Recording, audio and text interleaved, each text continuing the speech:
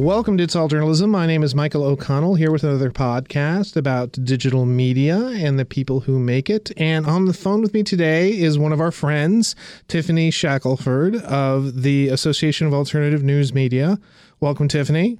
Hello. Thanks for having me, Michael. Well, we always talk about this time of year about the upcoming AAN conference, which is going to be in Austin this year. It's going to be Big Texas, which is where you're from, right? I do have roots in West Texas. My granddaddy was a sheep farmer out there, so absolutely. Okay. Well, cool. Now, it's going to be July 7th through 10th, and where's it going to be at in Austin?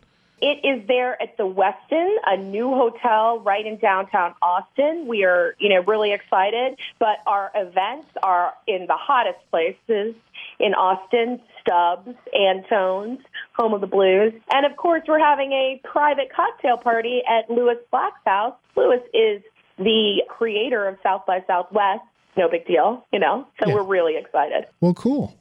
I was just going to ask you what fun stuff you had going on. I'm going to have to ask you who your big guests are as well, but let's talk about that.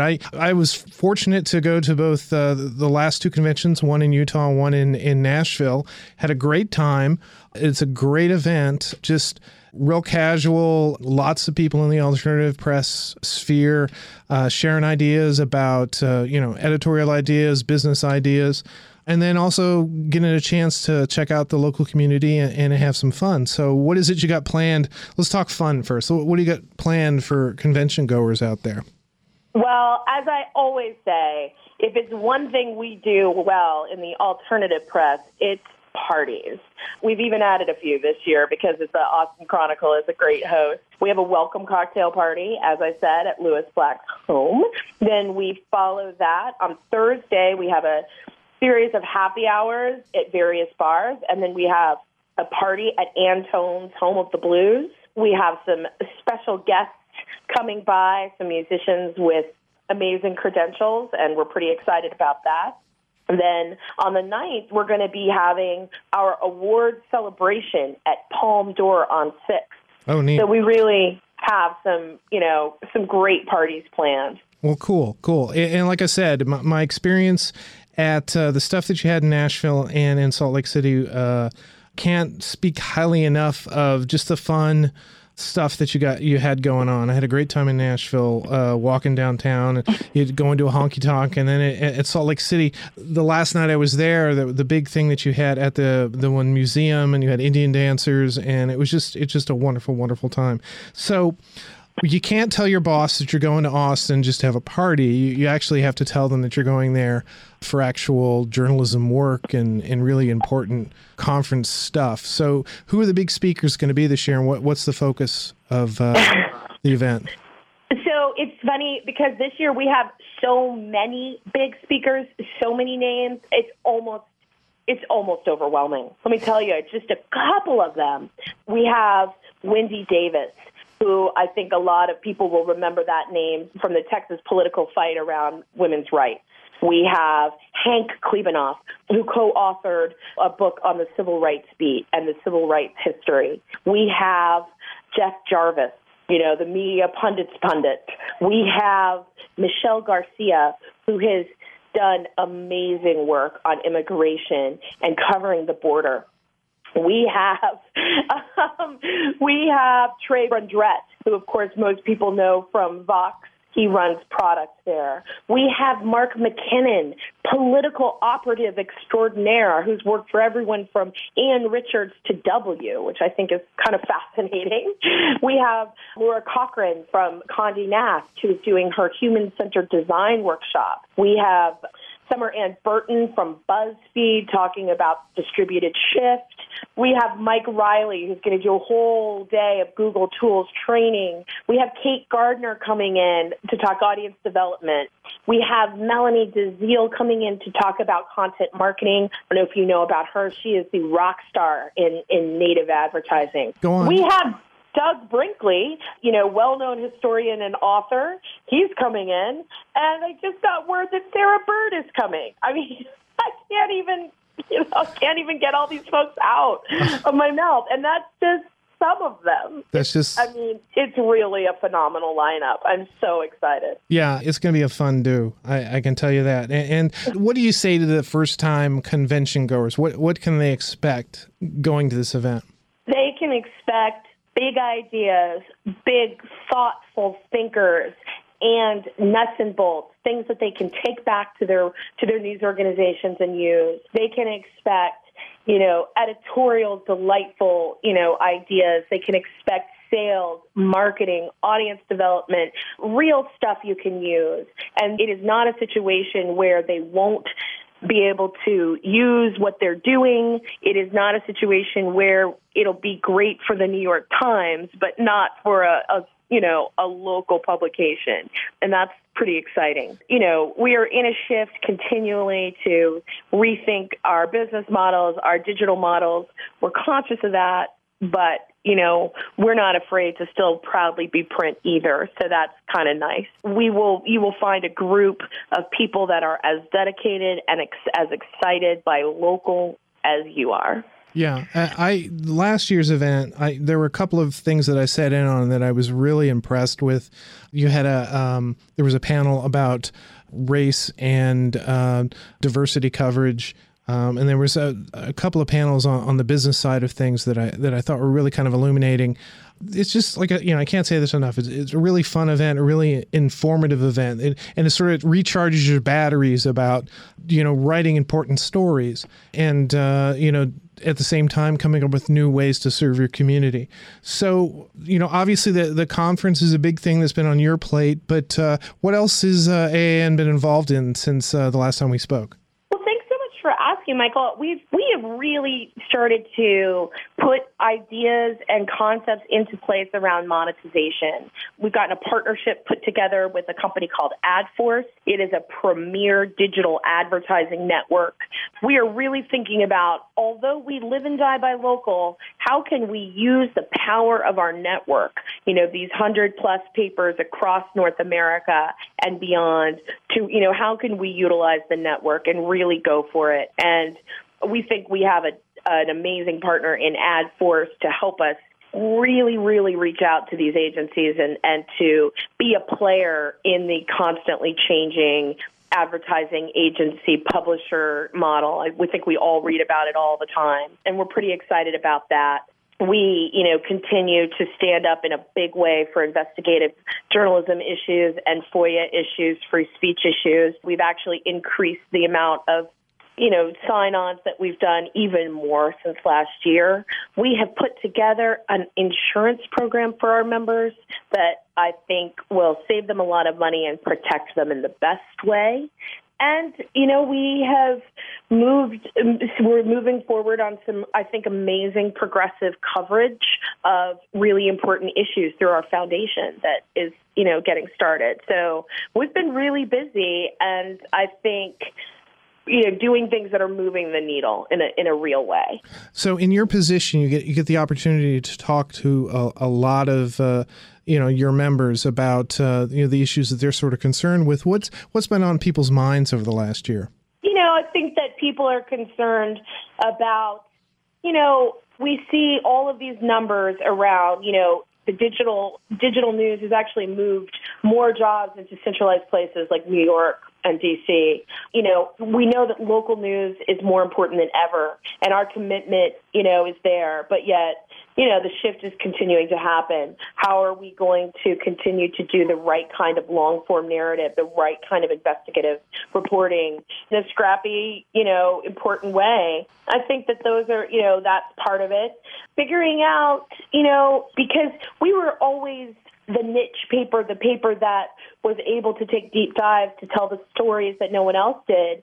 But in a funny way, right now, we're actually being asked to do even more because no one else is covering our local communities in a meaningful way. How do we manage that? How do we do both well? Or do we? Do we say, what, this is what we do and that's that? How do we compete with online-only niche publications that are new to the scene? Or how do we, collaborate with them in the right ways? What are we doing to bring in diversity amongst readers and within our own newsrooms as well. So I think you see, a lot of the general issues that we all talk about. How do we balance, most of our papers are doing events in a very, very meaningful way. How do we balance that with, getting a news product out the door every week and frankly every day? So it's a continuation of the conversation I think that we've been having. So. Yeah, there's that. I'm sitting here looking at your schedule for the conference coming up. I see also you've got that Jim Brady's going to be speaking. There's some pretty exciting stuff going on there. That they did the Philadelphia news outlet, and now they're moving to Pittsburgh, or expanding to Pittsburgh. Exactly. And what's awesome is, Jim is just a hell of a guy. And what I like about Jim is he's been very transparent about talking about what he's done and what hasn't worked and what has. And I feel like, everyone can learn a lot from Jim. What I love, too, is that when asked, what does Billy Penn look like, he keeps saying it looks like an alt weekly. So we're pretty excited to welcome Jim into our fold. We think he's going to enjoy it, and we're going to certainly enjoy having him there. So you mentioned Melanie, is it Diesel? I know. Diesel? Diesel, uh-huh. Yeah, well, we had her on the podcast talking about Native at the New York Times.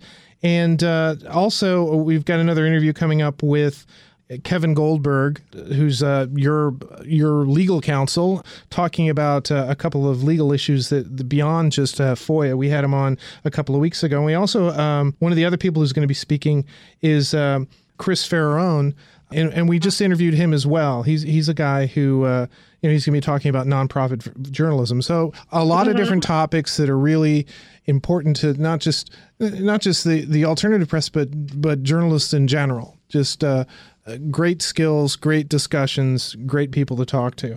Well, thank you very much for coming on. People can find out more about this on your website, right?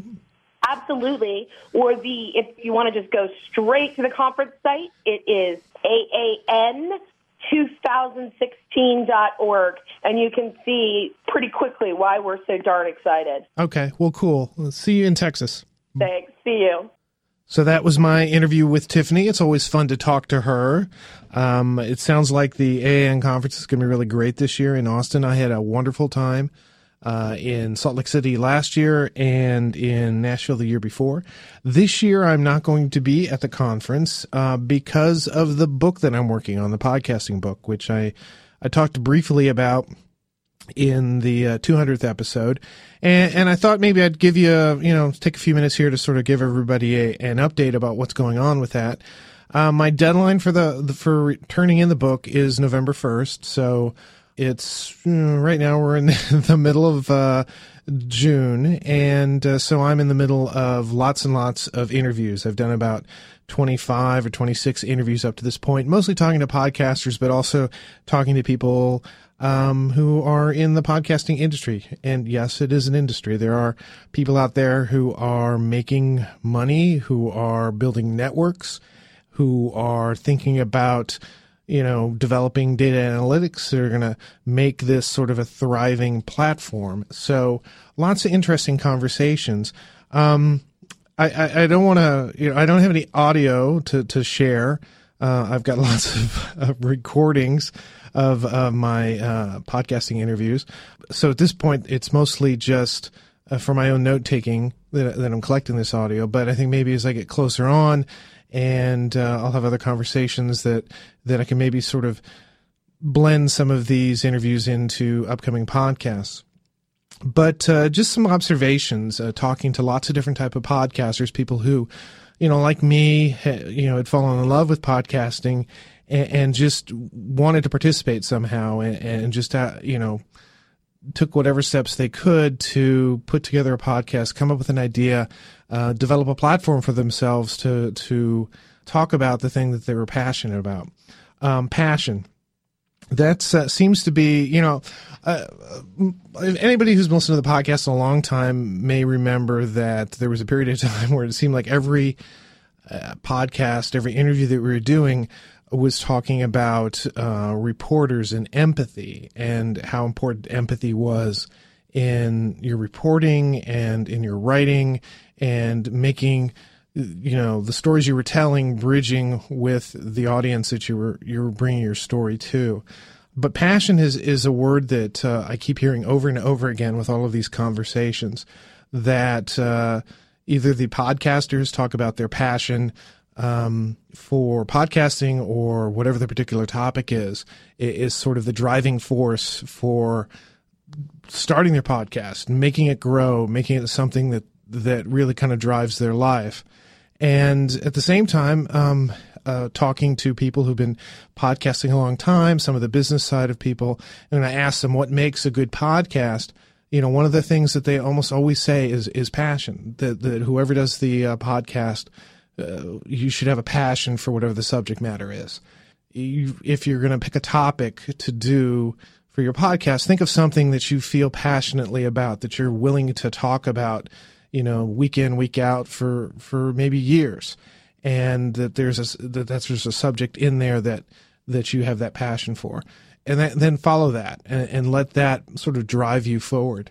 And I think it's probably good advice or a good observation for almost any creative endeavor that, don't phone it in, choose something that speaks to you, that you want to share. And your podcast or your story or your artwork or whatever it is, your photography is something that you see and that, you want to pursue and that drives you forward. I look back at my own career, when, I was a freelancer. I kind of started doing interviews of comic book artists and writers and things like that. But I remember in the mid-90s seeing the movie Akira, which is a Japanese animated film.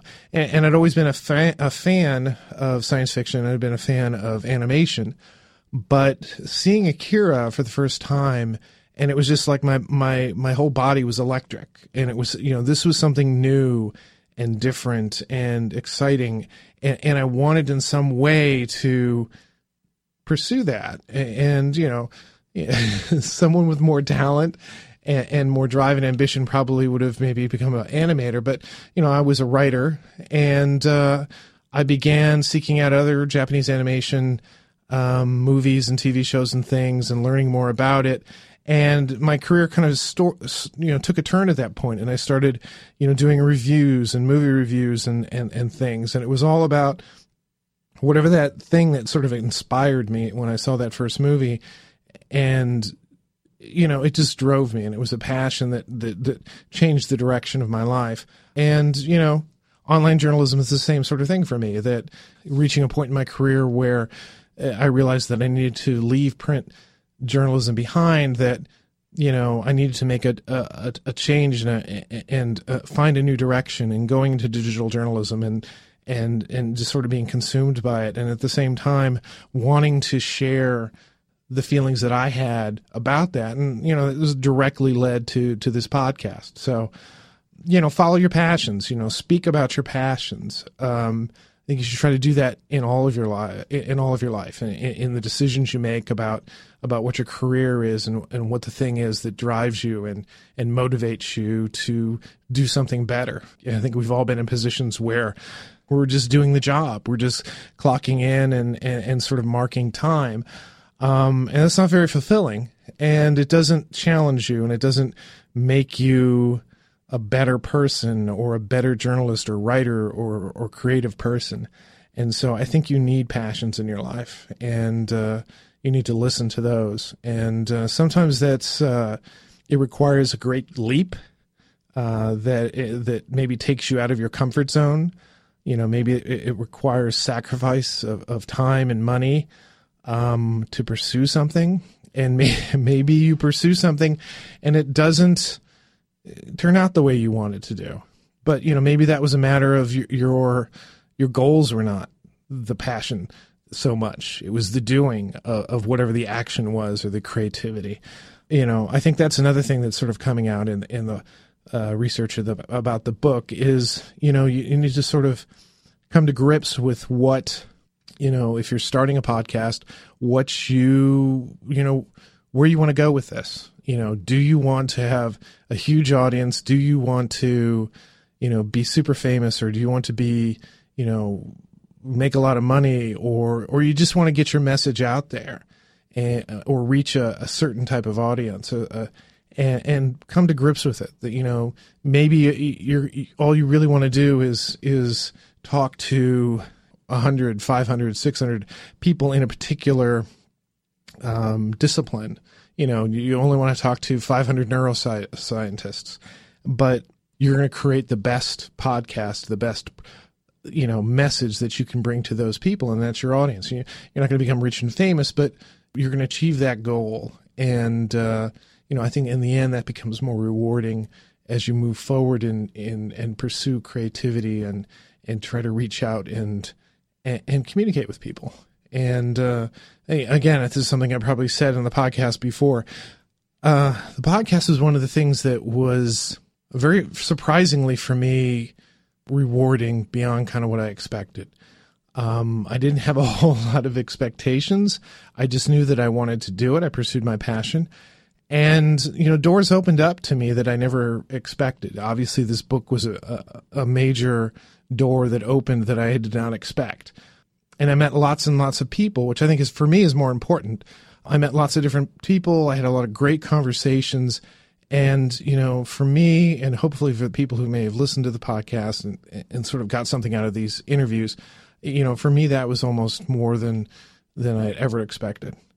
Sometimes you do these things with a degree of faith. You make that leap, and because that's the right direction, and you don't know where you're going to land. And this is an example, this podcast example, this book is an example of, just making a creative leap and doing something above and beyond your daily job, your daily expectations, and finding success there. So that's all I got to say today. Like I said, I'll have other updates about the podcast book as we get closer to the deadline. I'm sure I'm going to have lots of different things to say about it, and hopefully maybe get some of this audio in here as well.